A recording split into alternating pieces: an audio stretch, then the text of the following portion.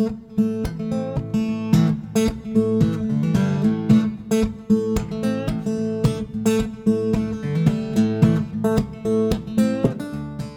WHQR Public Media in Wilmington, North Carolina, this is Coastline.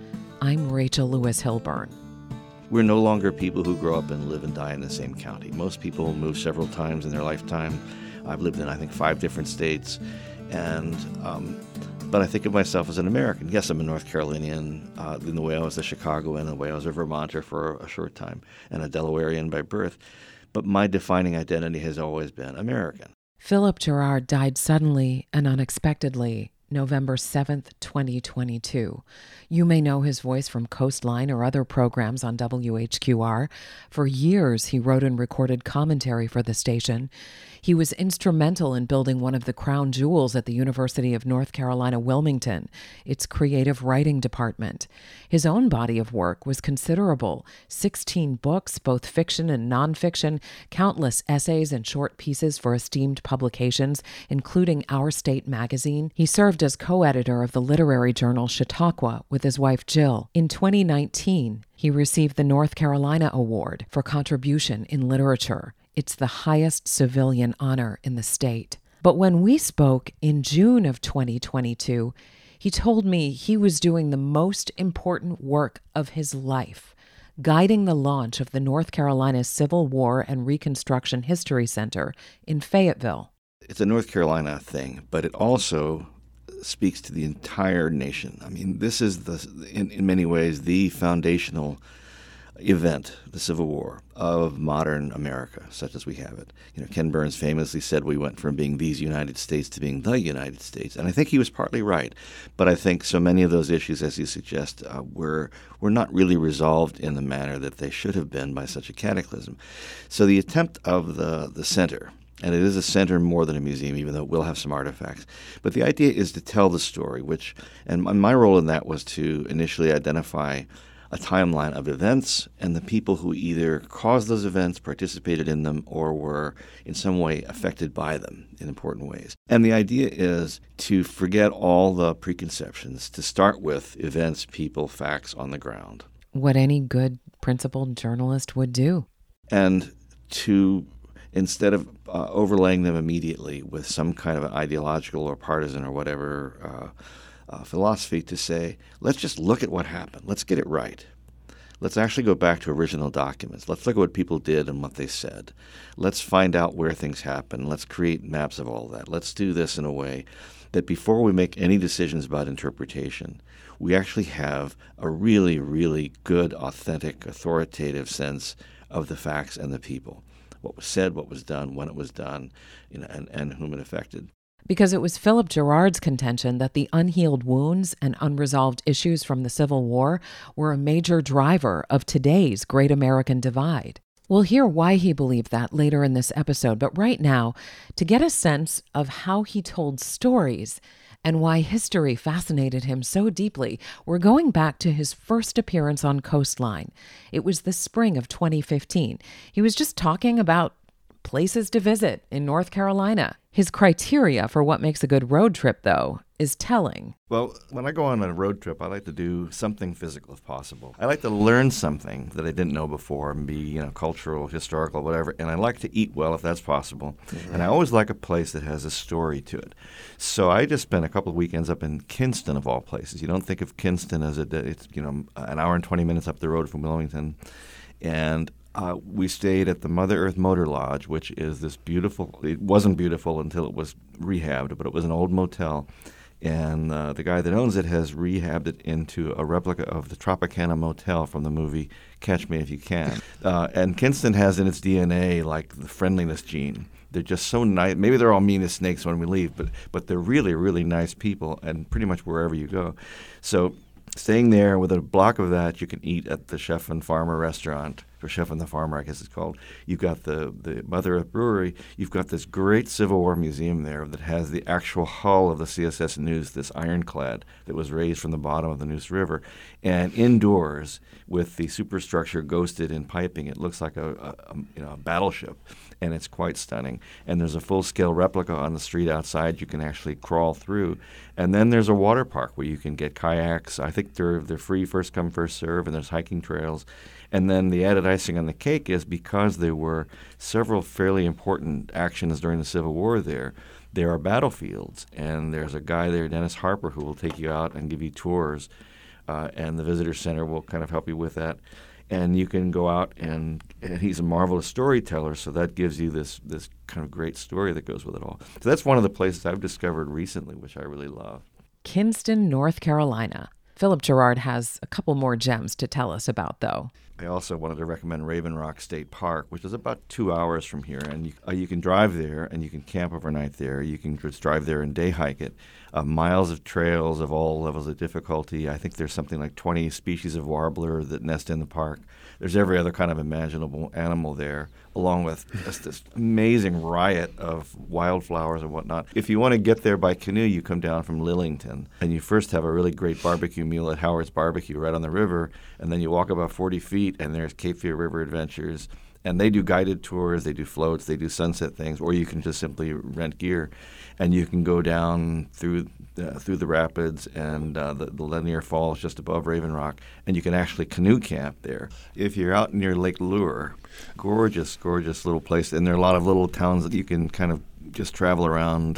There's Bat Cave and other towns near it. If you go to Lake Lure, you want to take the little boat trip. And my wife is a fan of the movie Dirty Dancing. They filmed the famous scene with Baby coming down the stairs at Lake Lure, and the boat captain will take you right over there and show you. And it's sort of campy, but it's fun, and it's just sheer beauty. We spent a lot of time over the years at Wild Acres, which is a retreat up on the mountain near the Blue Ridge Parkway, near a place called Little Switzerland. We would go up there for the writers' retreats, writers' conferences, but they also do things for potters and musicians and what have you. And so it's sort of a learning vacation, kind of summer camp for grown-ups. There's great hiking, and then up on the Blue Ridge you've got all that, and a little store at Little Switzerland that has the best homemade pies I think I've ever eaten. Philip Gerard says he and his wife Jill like to plan their travel around festivals. There's the Mountain Heritage Day up at Western Carolina. That's sort of late. I guess it's in September now. And they'll have 3 stages of bluegrass bands going on. They'll have old-fashioned kind of lumber operations. They'll show you how to make moonshine. And so you can go up there. Well, we would go up there, spend the night in a bed and breakfast, go to the Mountain Heritage Day, spend another night, and then drive home. And the beauty of all that we're talking about here is that getting there really is part of the fun. The roads are beautiful, the driving, the walking, whatever you're doing. It's not just a question of kind of getting there and nothing happening until you arrive. Along the way there's a lot to see. There's always roadside attractions. There's everything from fresh produce to, somebody selling antiques by the side of the road. And all the little towns out there, Burnsville and Bakersville, they have their own little festivals. So one thing to do is go online and find out and sort of plan around those. Mount Airy has a great music festival in the fall. And that's another city that has that friendliness gene kind of built in. Everybody's so nice, and you think, okay, they know something I don't. He also loves West Jefferson, North Carolina. They have a literary festival called On the Same Page, and sometimes, if you're lucky, the big antique market will be there the exact same weekend, and you can do both.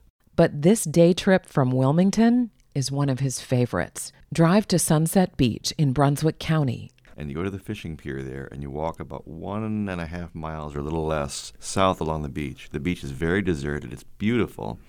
It is full of, as you might imagine, because you're ending at a place called Bird Island, full of all kinds of birds. But when you get to the end, which is the northern end of the Little River Inlet there, you come to a mailbox right in the dunes.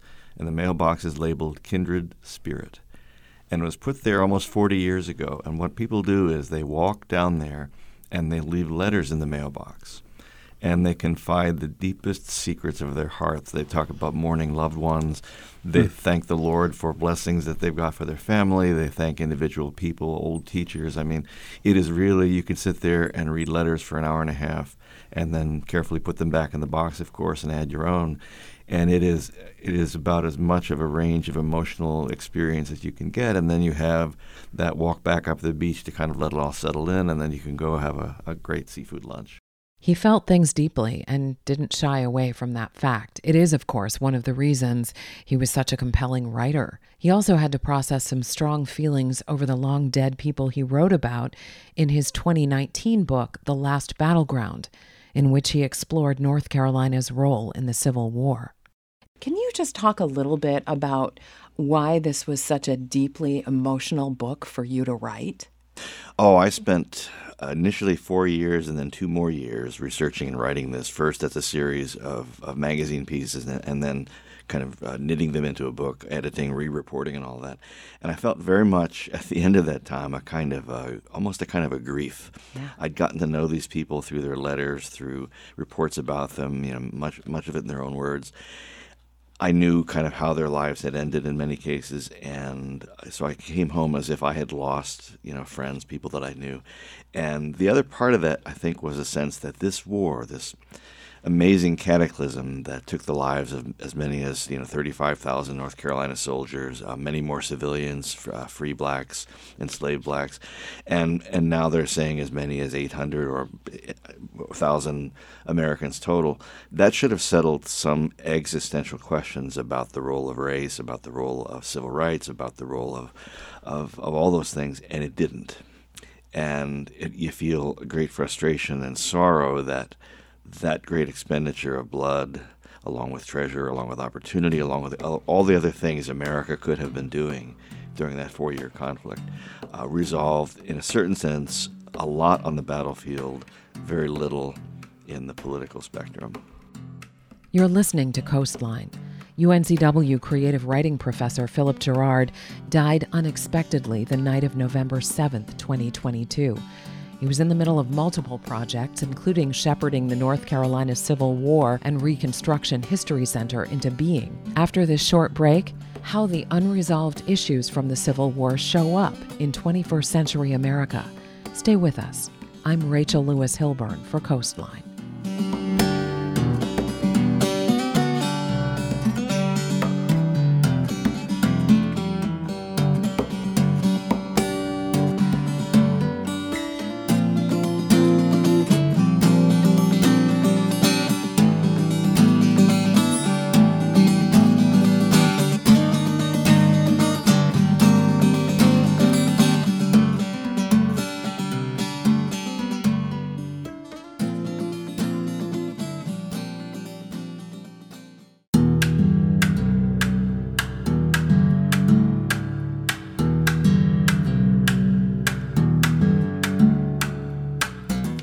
You're listening to Coastline. I'm Rachel Lewis Hilburn. Philip Gerard wrote 16 books in his lifetime, as well as countless essays, short stories, and WHQR commentary. He helped to build UNCW's creative writing department into one that's recognized around the country for its quality. In 2019, he received the North Carolina Award for Significant Contribution in Literature, but it was his work on the North Carolina Civil War and Reconstruction History Center that he told me was the most important work of his life. So much of his prior research and writing had led him to exactly this place. In 2020, we spoke about his book, The Last Battleground, in which he explores North Carolina's role in the Civil War and why it was so complicated. North Carolina was a reluctant signer on to the secessionist cause. In fact, the first secession convention didn't get enough votes to happen. And it was only after Lincoln had said, well, we need to get troops from the various states to go down into the South and quell this rebellion, that for their own purposes, North Carolina legislature convened a secession conference, a Congress, and it voted to secede. But there was never much enthusiasm. If you think of North Carolina divided into thirds, 1/3 pro-Confederate, 1/3 pro-Union white, both. And then the other third is enslaved black people, for the most part, with about 30,000 free black people. So clearly 2/3 of the state was not signing on to the secessionist cause. But the ones who did so out of their own personal reasons, loyalty, kinship. Later on, they were conscripted. Sometimes it was because their uncle was the guy raising the regiment, and they were too embarrassed not to join it. But in any case, there was a great hoopla when secession was declared. And one of the things that happened in little towns all across North Carolina was that ladies' associations, and in the case of the Guilford Grays, the ladies' seminary, gave these wonderful, beautiful silk flags with all kinds of heroic sayings on them and all kinds of beautiful heraldry in order to celebrate the regiment going off to war. And as I say in the book, nobody remarked the fact that North Carolina was unable to manufacture those flags because it did not have the machinery. They were all bought in Philadelphia, New York, and elsewhere. So this is the Guilford Grays going off to war, 180 of them. The North Carolina Volunteers are cocky, thrilling for adventure, immortal. One writes, "All we want is a pure open field fight, and we will fight 3-1. Our colonel says we'll whoop 'em, and I do not doubt it at all." Another boasts, "Few in numbers, but though I say it myself, we have the best drilled regiment in the South." They have not yet heard of such far-off places as Sharpsburg, Fredericksburg, the Wilderness, Cold Harbor, and Gettysburg. They have not yet starved in a country of farms or walked barefoot in frozen mud or seen their fine uniforms rot on their backs. They have not yet been ordered to shoot healthy horses pulling gun caissons in order to immobilize the enemy's artillery or to sharpshoot teenage drummer boys to disrupt the enemy's command and control on the battlefield. They have not yet felt the concussion of a cannonball that takes off a man's head or charged into a hail of grape shot that mows down a dozen men at once. They have not yet watched the surgeons sawing off legs and arms for hours on end at the rate of one every 15 minutes, with nothing to dull the pain. They have not yet held in their arms a young comrade dying of fever, or served on a burial detail to shovel sand over a mass grave of their boyhood friends. They have not yet watched their comrades caught trying to return to their suffering families, tied to posts and shot for desertion.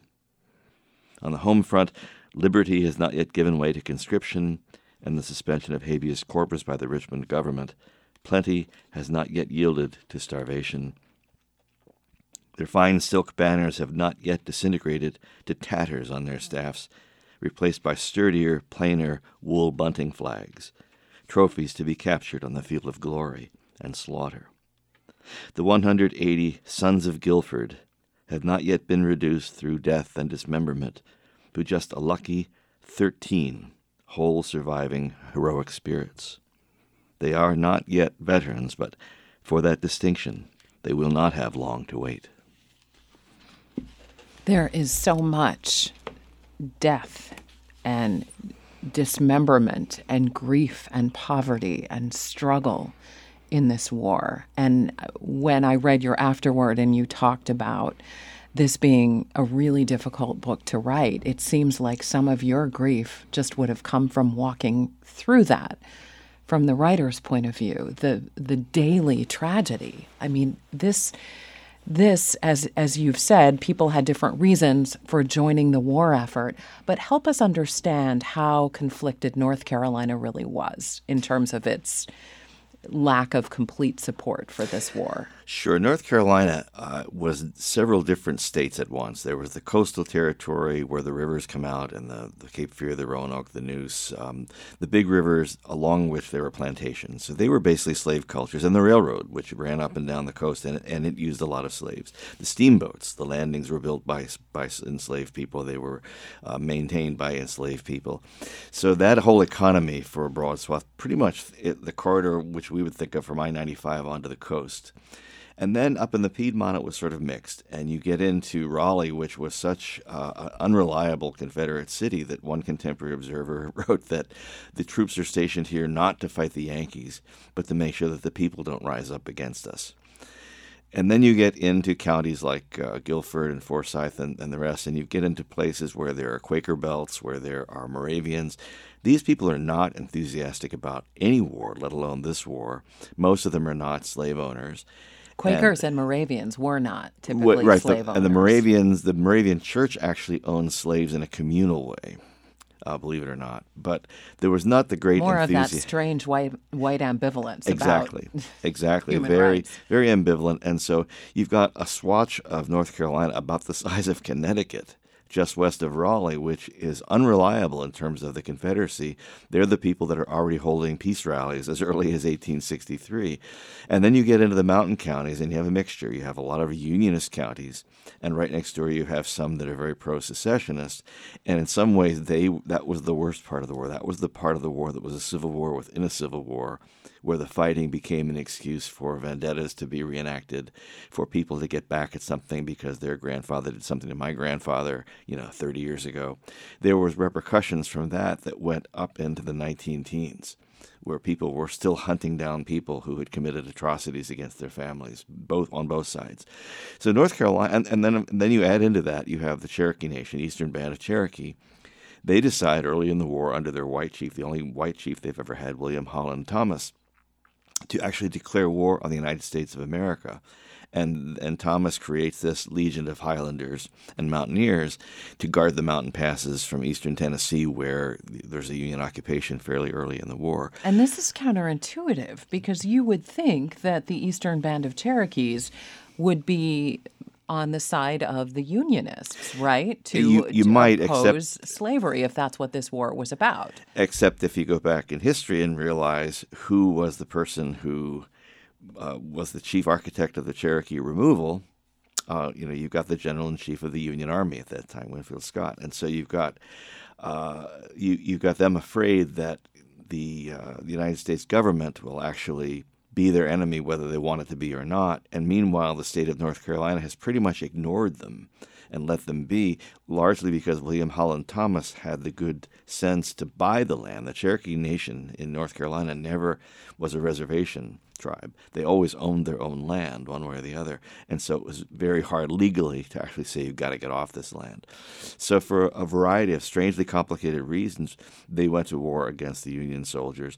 But even among the Cherokee, there was famously at least one Union veteran who came back, because we know that because he brought smallpox back with him. And so, you wind up with all of these communities, and within every community there were dissenters of one kind or another. And then add into the mix that right in that territory just to the west of Raleigh rises an organization 10,000 strong called the Heroes of America. Existed only in North Carolina. They ended up establishing a branch office in Washington, D.C. to communicate directly with the federal government. These are underground Unionists, yes. basically. These are some of them are actually in the legislature, and they're doing everything from simply reporting, spying, and that kind of thing, to fomenting a call for a separate peace. The idea being that if they make peace with the federal government won't invade and do to them what it's doing to certain other places in Virginia or what have you. Some of them are actively sabotaging, and they're destroying railroad depots or grain depots. There's all kind of stuff going on, and they're loosely aligned. They carry a red thread in their lapel.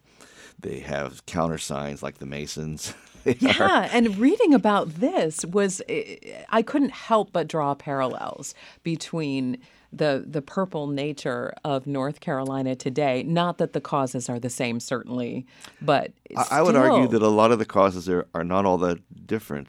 I'll let you make that argument. Well, the argument only there's always an argument between haves and have-nots, and who do you define as the haves, and what do they have, and what do you define as the nots, and what do they not have that they want.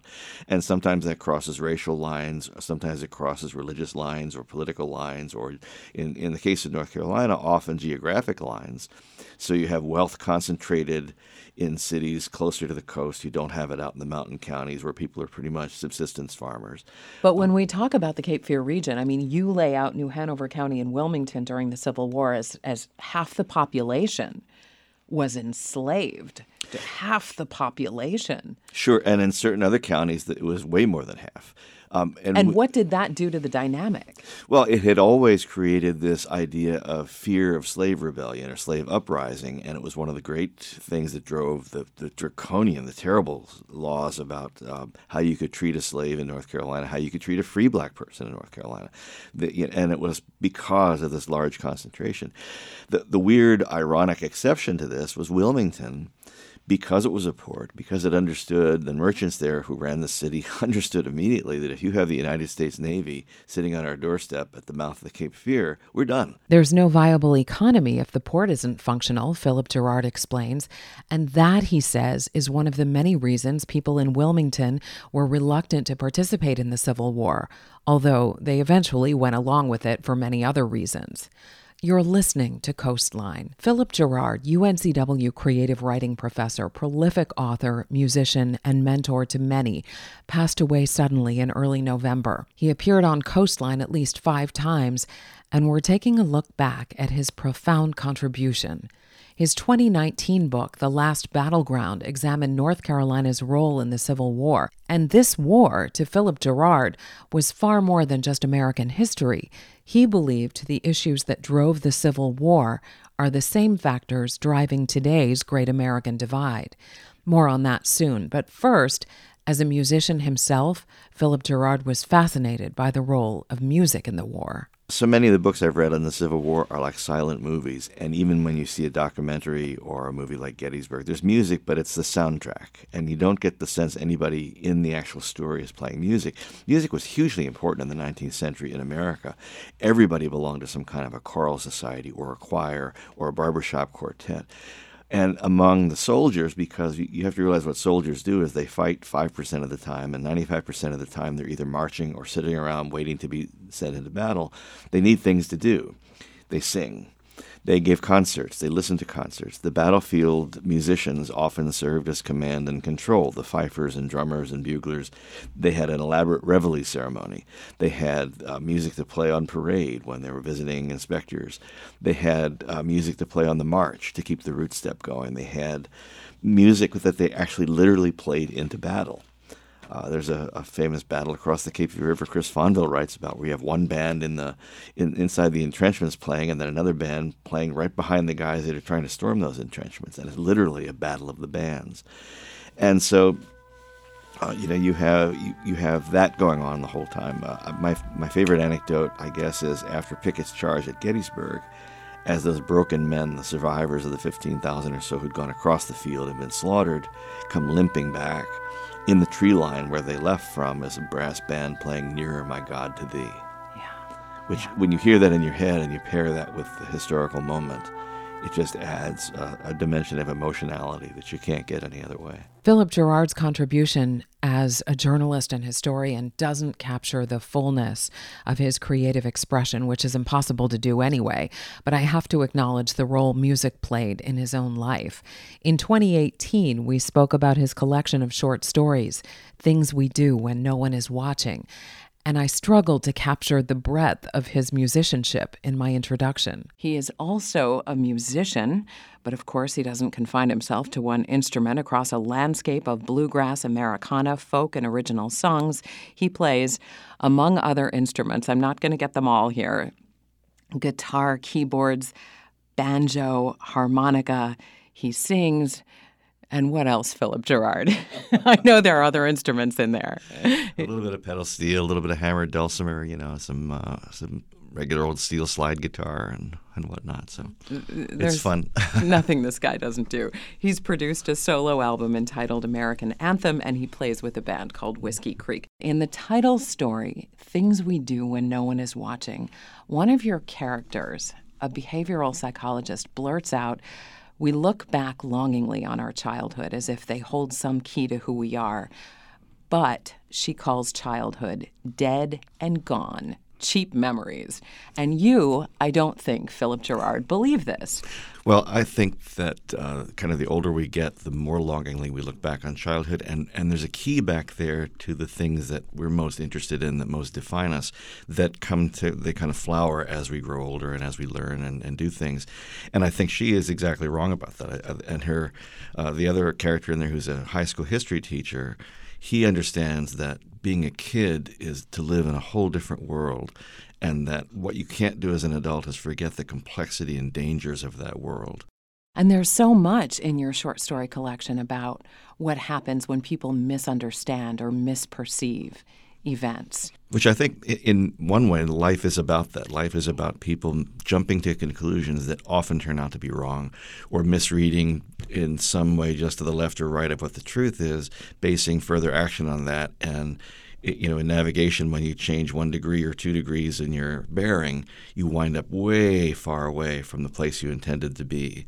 And I think that's often what happens in life. People make a very small miscalculation and keep on that course, and then they wind up in the wilderness and say, how did I get here? You teach both creative nonfiction and creative writing, and so you're in this really interesting position of navigating these worlds between entirely fiction and imagination, and then needing to be anchored by facts and reality. I think you have to make a decision when you begin a project at the point where you get serious about it. Am I going to be telling the truth, being truthful to the events and the people and the rest of it? Or am I going to draw on truthful things to create an imagined scenario? In all these stories, I would say most of the characters, one way or another, are either me, my brothers, my old friends from when I was a kid, people I knew along the way, people I encountered, stories that I saw unfolding before me as I kind of went through my formative years. So there's a lot of actual truth in the books. Gloriana, for example, was a ghost story. I named her, but the ghost was in my old neighborhood. And people used to talk about this ghost with the way you would talk about the kid down the street. It wasn't like an apparition at all. It was like, oh, yeah, that ghost used to play on our swing set, and then we took it down and we never saw the ghost again kind of remark. And so as a fiction writer, you take the germ of something that really stuck with you, and then you build on it and say, okay, well, that happened, but what's the most interesting way it could have happened? Is there any part of your adult self that finds it harder to give yourself permission to go into those areas of fantasy? I mean, you talk about making this conscious decision at the beginning of a project. This is where music comes in a way, because music is a whole different set of creative muscles, and you don't think very hard about fact when you're playing music. If you're writing a song, you might start with fact, but there's no way you can stay with fact, because you have to think about all the considerations for the limitations of how music has to be written, the verse, chorus, bridge, what have you. The other thing is that I have all my life dreamed very vividly and in color. And so there's a story in here, for example, about a guy who dreams of playing in a Yankees game, all 9 innings, going, I think, 2 for 3 at the plate or whatever it was. And that's based on a dream that I actually used to have. And so, the story is different. The story is built around the dream, but I actually had that dream. Philip Gerard might be best known for Cape Fear Rising, a fictionalized account of Wilmington's 1898 coup d'etat. The book came out in the early 1990s, before the event was widely or openly talked about, especially among white people. Going forward with that book was an act of tremendous bravery, as we'll hear. He received threats, and he nearly lost his shot at tenure at the University of North Carolina, Wilmington. Stay with us. We'll be right back after this short break. I'm Rachel Lewis Hilburn for Coastline.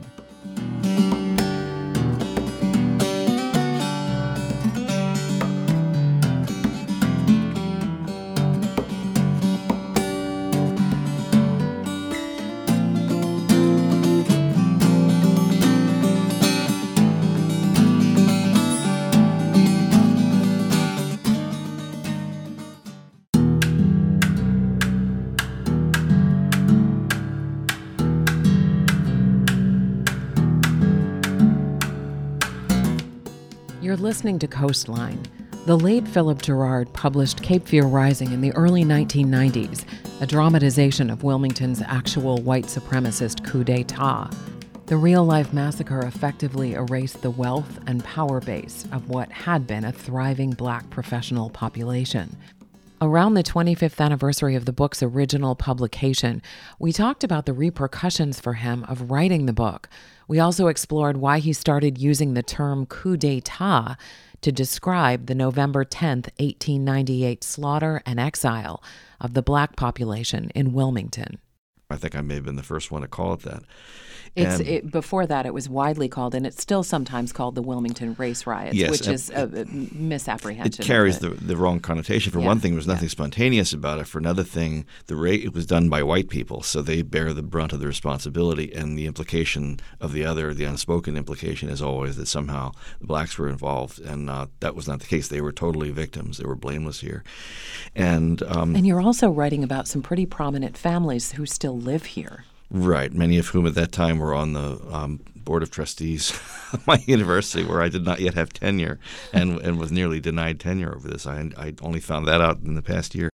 Do you think, based on what you've learned with all your research about that there are still moral decisions to be made today by people who are alive today? There are huge ones. I mean, we're seeing it all in our politics right now. I mean, the degree to which white supremacists have resurfaced that in a very public way.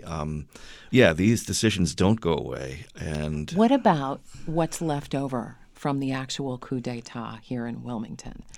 Is there still work to be done? There's plenty of work to be done. Whenever I read in the paper about school redistricting or about whether or not all city council should be elected at large or about which road is going to be repaired and which one is not, there is the subtext of what happened in 1898. And if you look at everything through that lens of history, you realize you're not acting in a vacuum. When you say we're going to close this school or enlarge that one, you go back to the days when all sorts of those decisions were made in a most blatant kind of racial way. And it didn't stop in 1898. It happened again in 1970 and 71 with the Wilmington 10 and the closing of black schools.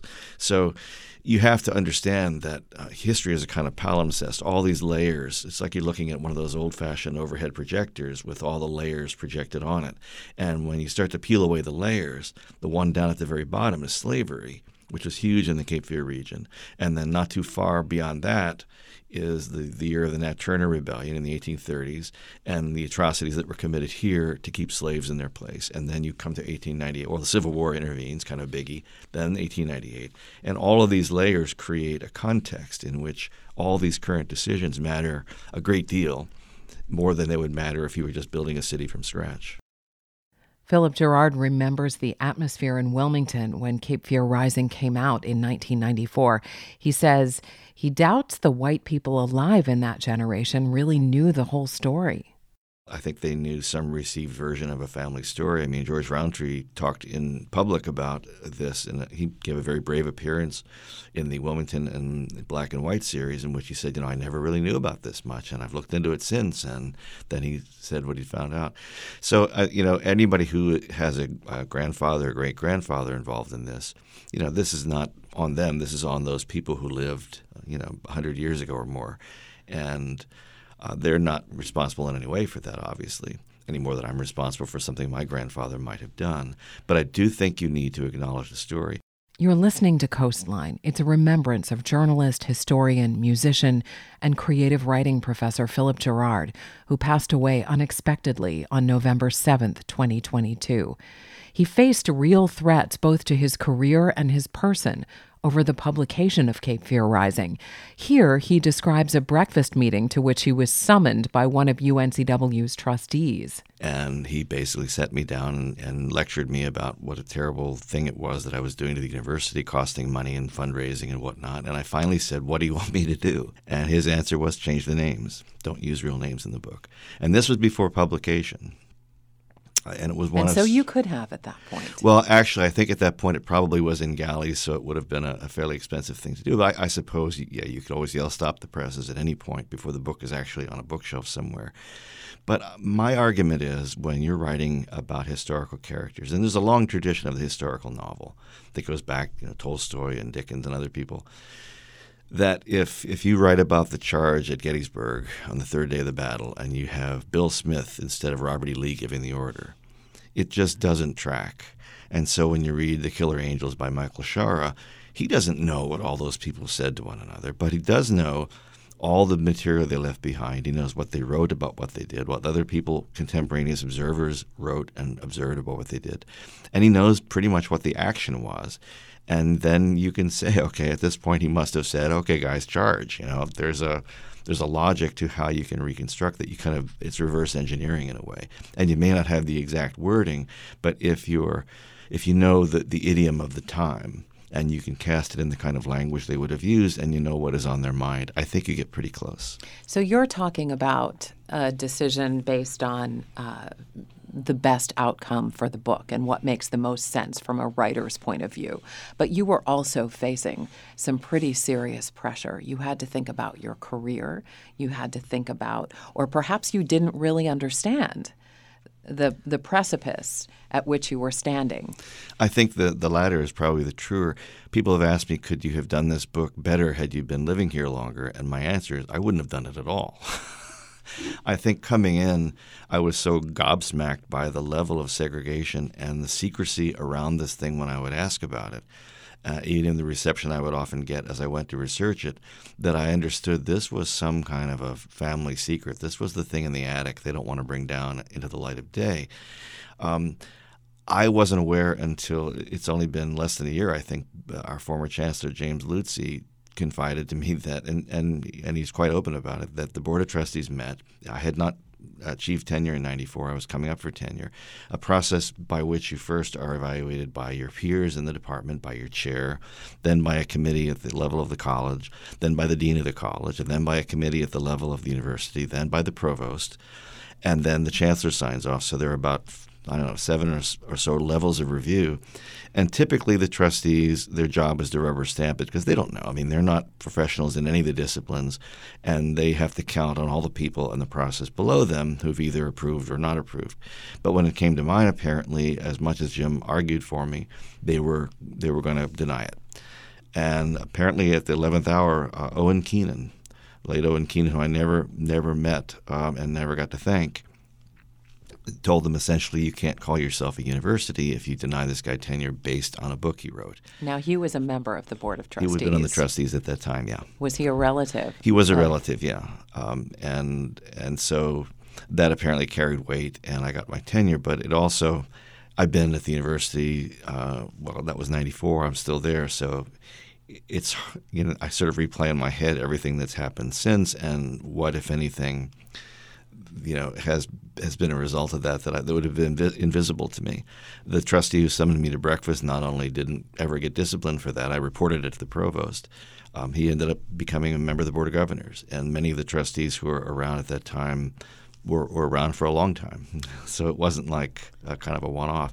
So it's And was this the same person who told you that the university had a $10,000 gift on the hook, and then that gift was withdrawn when they learned of your book? Exactly, yeah. And and the other part of this, do you think that's true?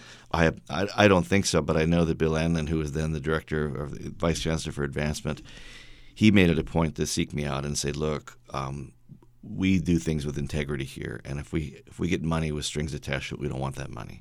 In this same conversation, Philip Gerard reveals that a friend who worked for the sheriff's office at the time told him to get a shotgun and install motion sensor lights at his house to prepare for backlash from the book. So I did actually put up the motion sensor lights. I did not buy the shotgun. He says he received creepy phone calls, got heckled at readings, and was looking over his shoulder more than usual. But in the end, the positive outcome outweighed all the rest. The very first big reading I did was at the old Wilmington Market before it was finished, and so it was just an electrified open space full of candles. There must have been 50 or 60 candles, and people filled in the room and then filled in the kind of gallery outside, and more came in as I was reading, and there were these, for the first time in my experience in Wilmington, black and white faces together in the same room. Gerard says the conversation stretched beyond Wilmington, down to Charleston, South Carolina, and all the way up to parts of New England, which leads us back to his more recent work and why he called it the most important work of his life. Those issues that led to the Civil War are the same issues, according to Philip Gerard, that drive America's vitriolic divide today. And his ideas about how to heal, unsurprisingly, stayed consistent over the years. This was back in 2019. So when you talk about putting a memorial to this coup d'etat at 3rd and Market, really the opening to the heart of downtown in Wilmington, North Carolina, are you talking about leading with the ugliest, the worst part of this city's history? No, I think what you have to think about the built environment as, and built environment is when you name everything from bridges and buildings to plazas to the kind of statuary you put up. You want to use the moment to educate. So the Vietnam War Memorial in Washington is a great example. It is a heartbreaking, depressing thing, and you go there and you watch the people tracing their hands on the wall, and they're and you see the objects left behind and the people who are just distraught remembering what happened in that war. And yet it has created beauty and remembrance out of something that was horrifying and full of loss and grief. And I think our job is to create beauty and remembrance out of something that was horrifying. He helped to secure funding for the North Carolina Civil War and Reconstruction History Center. He also wrote the narrative on which the entire project is based. And he believed there are some basic structural issues that never quite allowed Americans to become a united group of states. It's important to remember, if you have a majority, then you have to create the system by which the will of the majority can prevail, and we're not living in that system right now. And explain why. Well, we have the senatorial system. So you have 50 senators that are Democrats who represent 41 million more people, more Americans than the ones on the other side of the aisle. But you need a 60-40 vote for the filibuster, which is a rule invented and used largely to keep civil rights off the table back. And so you have to figure out a way politically, and you've got to find the will for it, to create a sense in which the majority will actually prevails. The Electoral College is another example. So you've got presidents who lose the popular vote by millions and are still president because of the Electoral College, which is this arcane, cobbled-together system that was sort of done after, weeks of an exhausted, Congress trying to figure out convention trying to figure out how to make this thing work. And they said, well, we'll put this in. Somebody will fix this later. Well, nobody ever did. And they're trying to. They've been trying to. So there are things that can happen to let the majority actually rule. And if we had that, I think then the ship of state would right itself in a really important way. You also think that having something like a national driver's license, not a state-by-state driver's license situation, would contribute to healing this great divide. What does a driver's license have to do with the divide? I think that the short answer is we need to be thinking of ourselves more as Americans and less as Texans or New Yorkers or Californians or North Dakotans.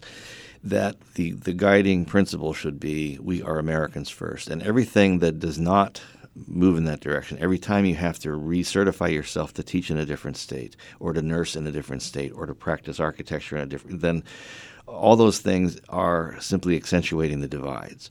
We're no longer people who grow up and live and die in the same county. Most people move several times in their lifetime. I've lived in, I think, 5 different states.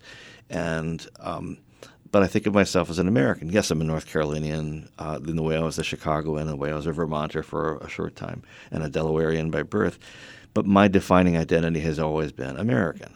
And I think those small things go a long way toward the kind of cooperation. And sometimes they're much more important than, say, a national driver's license. Sometimes it is we have 18,000 police departments of one kind or another in this country. Some of them are trained really well. Some of them aren't trained at all.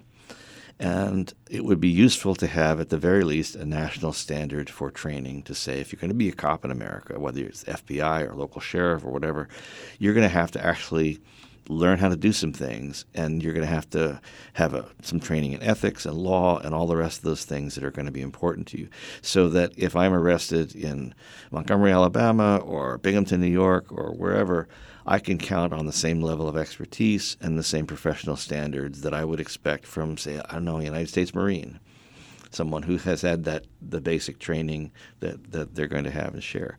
That doesn't mean that nobody's ever going to go astray, but it does mean that certain things ought not to be cobbled together by state. He had other ideas he wasn't ready to talk about publicly, ideas that he put into a book proposal called Toward a More Perfect Union, Why America Lost the Civil War and How to Win It Now.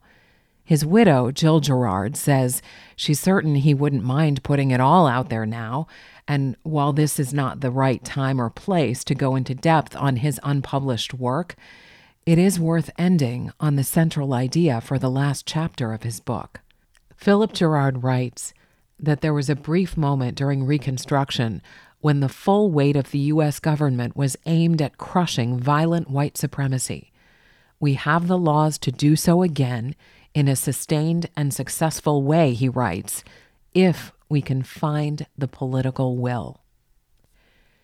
Jill Gerard has created a scholarship in her late husband's name for students of creative writing at UNCW. You can find a link in the resources section of this episode's page at whqr.org.